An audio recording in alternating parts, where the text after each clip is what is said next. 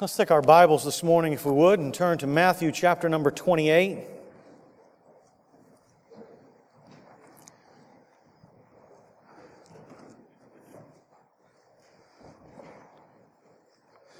Matthew chapter number 28.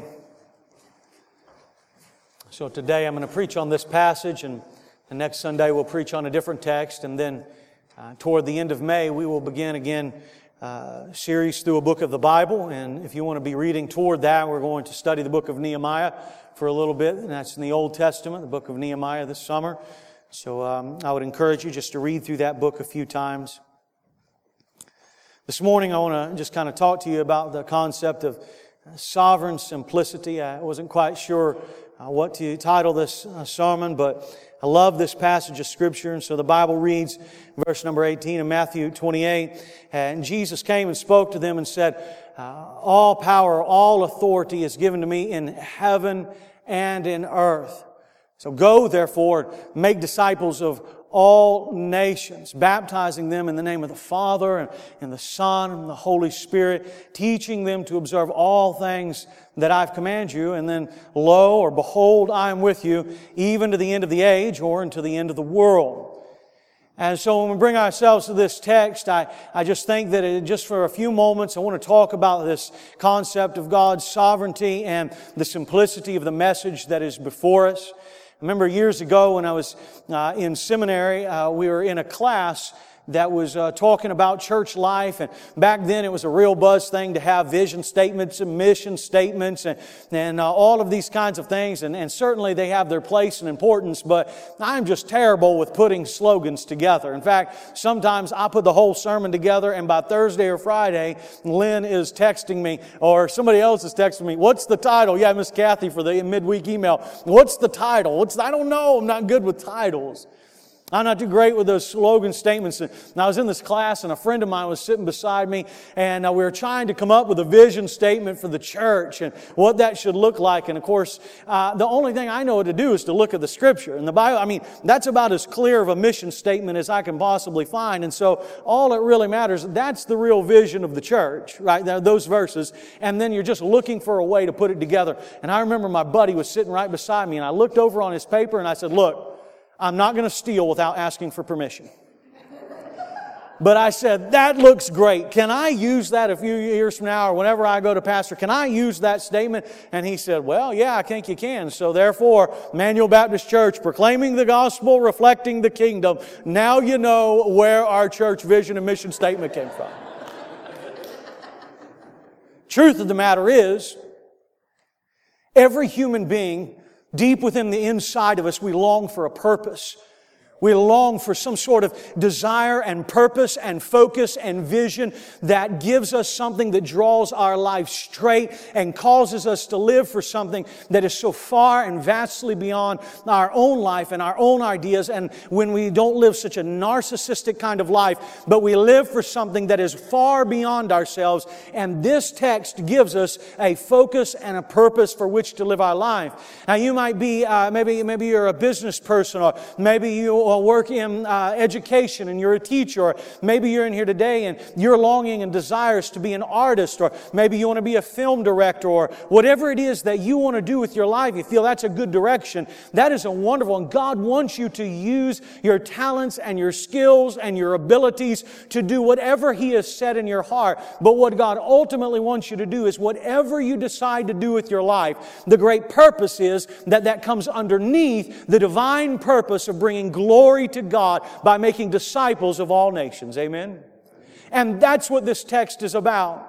And I think that's what's wonderful is, if you notice in verse 19 and verse number 20, you can see the simplicity of the message. It says, go therefore and make disciples of all nations. I was walking around the office earlier this week. I was just praying for all of our people. And I was thinking, Lord, listen, I don't want to make things complex. The mission is simple. God's great plan and God's great purpose and God's great desire for your life and my life is to make disciples of all nations.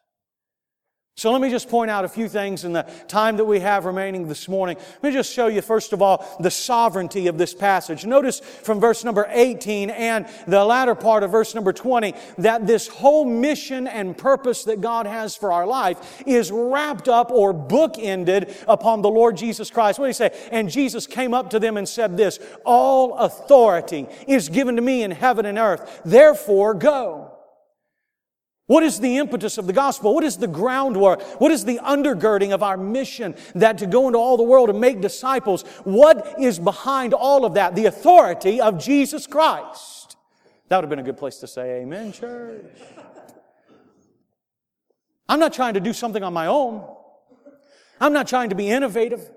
I'm not hoping that my message catches on and that I have some sort of cute little statement. I'm not hoping that you come each week and that you live each week out of your own power and your own resources and your own ability. What I am telling you is that we as the Church of Jesus Christ have the very authority that He Himself has been given by the Father. Amen. Look on the latter part of that. It's bookended. So in verse 18 is the authority of Christ. In verse number 20, what does it say? And lo, or behold, I am with you even to the end of the age. On both sides of the Great Commission is the sovereignty of Jesus Christ, His authority and His presence.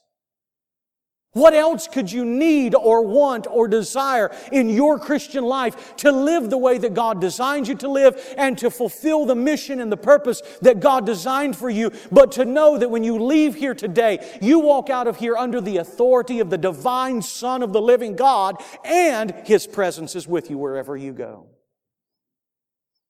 Do you live that way? Or do you live on the defensive? And much less for some of us, not living on the defensive, but we live such nonchalant, passive Christian lives. And the only purpose we have is the next sitcom or the next show that we want to watch on Netflix. For many of us, the purpose that we live for is how much money we have in the bank, how many bills we can get paid this month, whether we can go on vacation, all of these things. And there's nothing wrong with all of those concepts and all of those ideas, but I think all of those things have to be submitted under the mission that God has for our life to make disciples of all the nations by going to them and baptizing them and teaching them to observe. That is the greatness and the glory of the mission of God. How do we bring glory to God? We bring glory to God by making disciples of all nations. And if that is the simple mission of your life and my life as a believer, let me just ask this application question. How'd you do this week? Did you share the gospel with any other human being this week? Did you take time to give your testimony to anybody this last week? Did you invite any human being to come to church and hear the gospel in the last 7 days? Now, if the answer there for you is no, I didn't do that, I don't want you to beat up on yourself. This isn't a sermon for me to crush you with. It's just a sermon through the Scripture for us to come to Jesus and say, hey, wait a second, maybe I've gotten a bit off course. Maybe the purpose and the design and the vision and mission of my life has become a little bit more about me and a little less about His kingdom and His glory and the gospel going to all the nations. And so I just want to encourage you today, if you're a believer and you're a member of this church, or if you're a believer and you're not a member of this church, it is the mission for all believers in every place, all around the world, that we are to make disciples of Jesus Christ. And I want you to leave here today not being discouraged, not being cast down and beat up, but I want you to know that you leave here and you have all that you need to fulfill that mission. And what is it? It is the sovereign power of Jesus Christ. His authority, His Word, His power. It says all authority, not some authority, but all authority is given to me in heaven and in earth. And when you see that phrase there, in heaven and in earth, all throughout Scripture, it doesn't just mean both, but it means everything in between. In heaven and in earth and all in between. He has all the authority. Everything that you're going to face, every relationship, every person that you'll come into contact with in the next week, Jesus has the authority for you to fulfill that one simple mission of making disciples. Will you rely on Him? Will you trust Him? Will you lean on Him? Some of you are here today, and it scares you. Listen, you can dance a jig, you can play games, you can put yourself out there, but if somebody says, I want you to invite somebody to come to Mother's Day service next Sunday, you get your heart way up in your throat, and you stammer over all of your words. You get scared to death to talk to an unbeliever. What if a coworker, what if it gets awkward? Right? In the break room, and then I say something and they don't want to go, or they go somewhere else, and all of a sudden it's really quiet over lunchtime. Brothers and sisters, you leave this place in the authority of Jesus to carry out the mission that God sent you to do. Just had a quick illustration come to my mind, just looking out over our congregation. You ever think about law enforcement? When a police officer goes into a situation that is dangerous and sometimes outnumbered, that police officer doesn't go in the power of himself, or at least he shouldn't. He has a shield on his chest. He has a badge. He's been commissioned by an authority that is greater than himself. And when he goes to serve and protect the community at large, he doesn't go under his own banner. He goes under the authority of that greater commissioning agency. So when you leave here today and you're going to go try and fulfill the Great Commission by making disciples, you don't do so in your own authority, in your own power. And the word authority there, some of your translations may say power. The reason why I think authority is probably the best word to use there is the word there for power or authority is it's not just emphasizing some sort of tyrannical rule that God can beat you over the head with. No, it is saying a rightful power. The one who owns this power, He is rightful and He is just and He is faithful and He is good. And we want the kind of sovereign God in heaven that doesn't just wield about power at His own whim and do what He wants. No, He does so from a standpoint of His character that has been revealed in Scripture, that He is good and He is kind and He is merciful and He is justice. And the authority that Jesus has, we leave here today. And please hold your head up as a believer and walk out with authority, not your own, but derived from Jesus Christ. And remember this, when you go into the school system and you're there with your friends and all the things that go on, and you be the only believer in your class, and you feel belittled and ostracized and put to the side, and you don't want to say anything because you don't want to be the weirdo there, or maybe in your job. Now, let me say something to all of you. What's the last part say? I am with you even to the end of the age. Sometimes young people will come to me and ask me, how come I can't feel my faith? And part of the reason why that is you never put yourself in a position where you need to. I'd say that's the same for adults too, wouldn't you?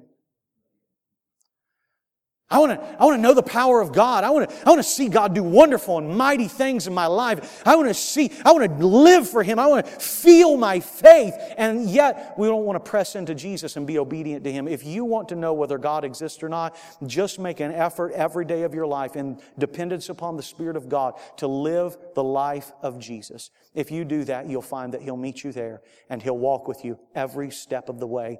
And all of your heartache and all of your pain and all of your frustration and all of the things that make up our lives, Jesus will meet you there. He'll give you the authority and He will give you the divine presence of God to fulfill the Great Commission. All right, so let me talk about the simplicity of the message. You see the center part there, verse 19 and verse 20. Okay, all my English teachers in here this morning, you're going to love me. Everybody else that didn't like English in high school, you're about to conk out, but that's okay. It's good stuff anyway, all right? Listen, take a deep breath. Do you remember verbs and participles? How much you loved verbs and participles? It's good stuff. All right. Man, I lost 3/4 of you. All right, so let me show you. Verse 19, the main verb in this whole passage is this: make disciples of all nations. All right? And there's 3 participles that help you to understand how we make disciples of all nations. Now, many of your versions it will say go therefore, right? But that's a participle, and the word there means going. And then do you see a little later in the verse where it says baptizing them in the name of the Father, right? So going and baptizing, and then do you see in the next verse where it says and teaching, right? So we have 3 participles here, these going, baptizing, and teaching. The way that we make disciples of all nations and bring glory to God, the simple message for us, the purpose of our church, the purpose of our own individual lives is to make disciples of all nations. And how do we do that? By going, by baptizing, and by teaching. So let me say a couple of words and then I'll hit those three and we'll be done for today. First of all, I want you to see there that it says making disciples of all nations. And the word there is the word for ethnicity. All people groups, all nations, all kinds of people. And isn't it interesting that Matthew is writing the Gospel of Matthew primarily from a Jewish perspective, but by the time that you get to the end of Matthew, the Gospel is not for the Jew. The Gospel is for the people of God who will be called by His elect and divine will, all people in all nations at all times that will bow the knee to Jesus. Those are the people that will be saved. Amen? Red and yellow, black and white, they are precious in His sight. Just like I told you last week, one of the fundamental evidences of salvation is the absence from racism in the heart. The Apostle Paul says in the book of Colossians that there is no more Jew and Gentile, barbarian, Scythian, slave or free, but Christ is all there is, and He is in you all.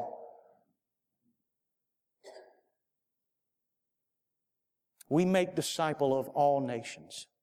That's why our church supports missions for the International Mission Board all around the world. That's the reason why we take trips to El Salvador with the churches that we partner with. That's the reason why we're going to Boston in a few months. That's the reason why we're seeking to reach out to the local area here in Raleigh, because we want to make disciples of everyone. Regardless of their background, regardless of their finances, regardless of the color of their skin, we bring Christ to people and make disciples of all nations. 3 points of how you do that. First of all, it says, go therefore, or going. Now, making disciples is the primary verb in that passage. It's what we're supposed to do, but there needs to be an intentionality about what we do. We need to go. We need to be about the business of sharing the gospel, inviting people to church, loving on the lost. We need to be intentional. And that word go there has two forms. It's both an active and it's a passive. So there should be an intentionality. There should be an intentionality about the way that we go. You should be looking for ways to take the gospel to your coworkers, to your family, to your friends. You ought to be getting out there and going and bringing the gospel. It also has a passive way of saying, while you go or as you live, make disciples.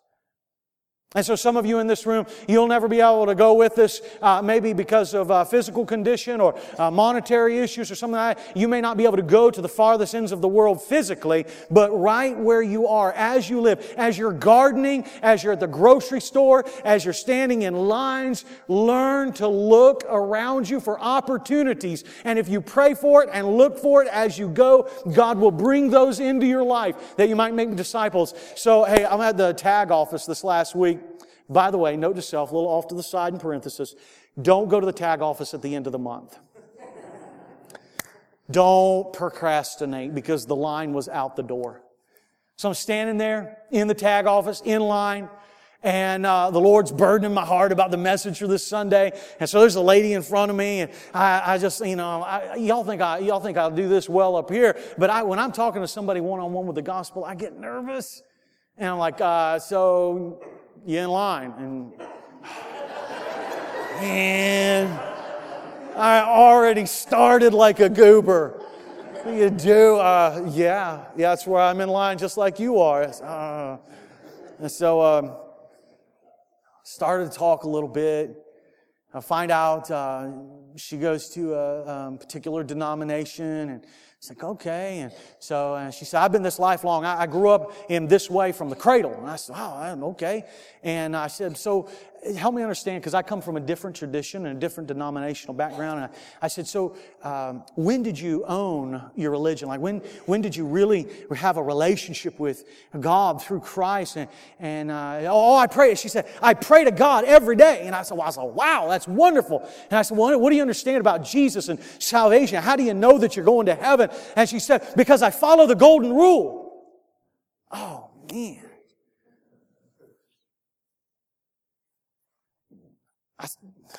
Man, when you get into that point, you're like, oh, this is going to be awkward because we're not to the front of the line yet. And I said,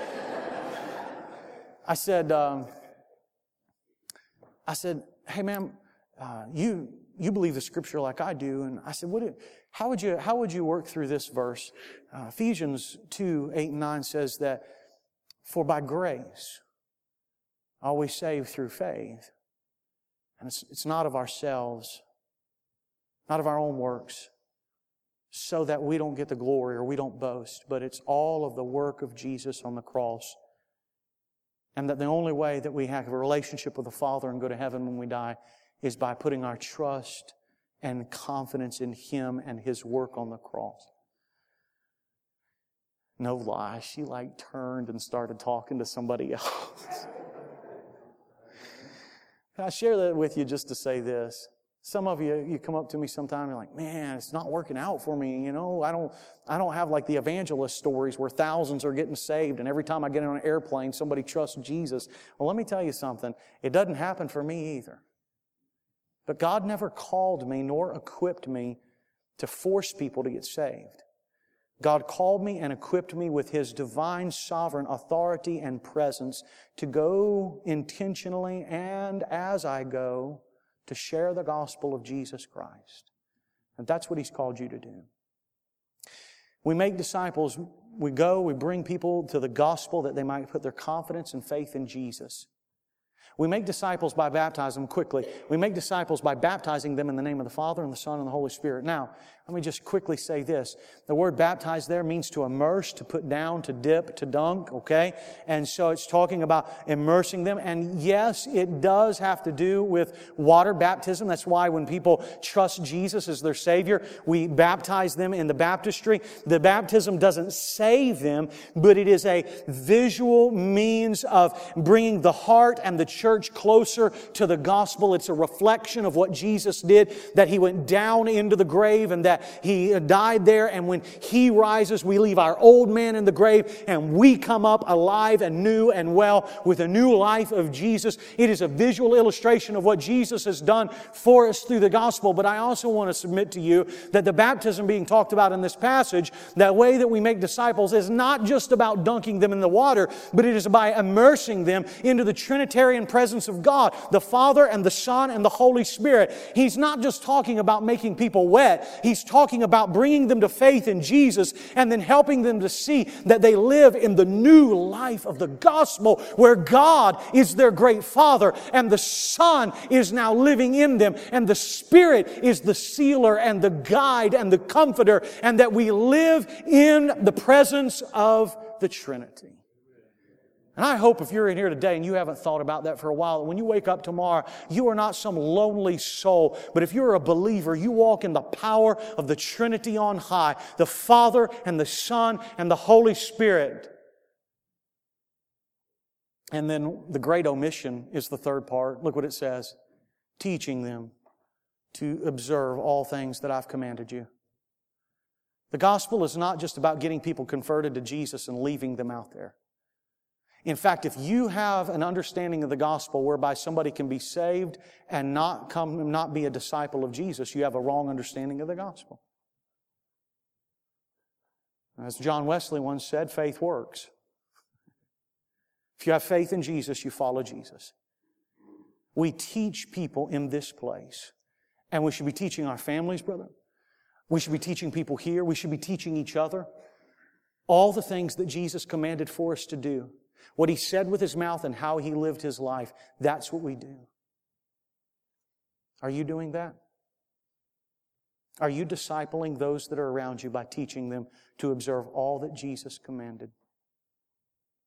I was reading the story this past week of a Christian rapper, Lecrae, and lived such a messed up, sinful, wicked life. They said that when he was younger, they called him Crazy Cray.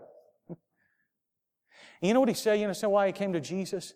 He said, because I came to understand that it was not just about having my sins forgiven, but that it wasn't just truth, but it was absolute truth, and that the gospel affects me on the inside and on the outside, and the totality of my life should be surrendered to Him, teaching us to observe all things that He commanded.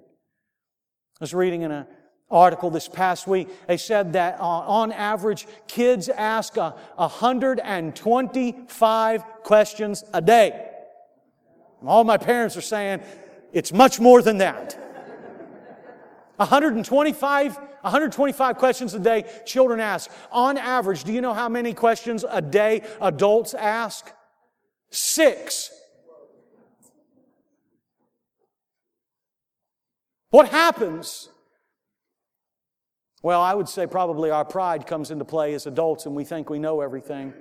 And as a child, the world is wide open and we are looking to receive. But I just want to ask you this. Where does it come to in your learning and teaching and growing into observing all things whatsoever Jesus commanded you? You want to know the Christians in this church that I know that are walking with God?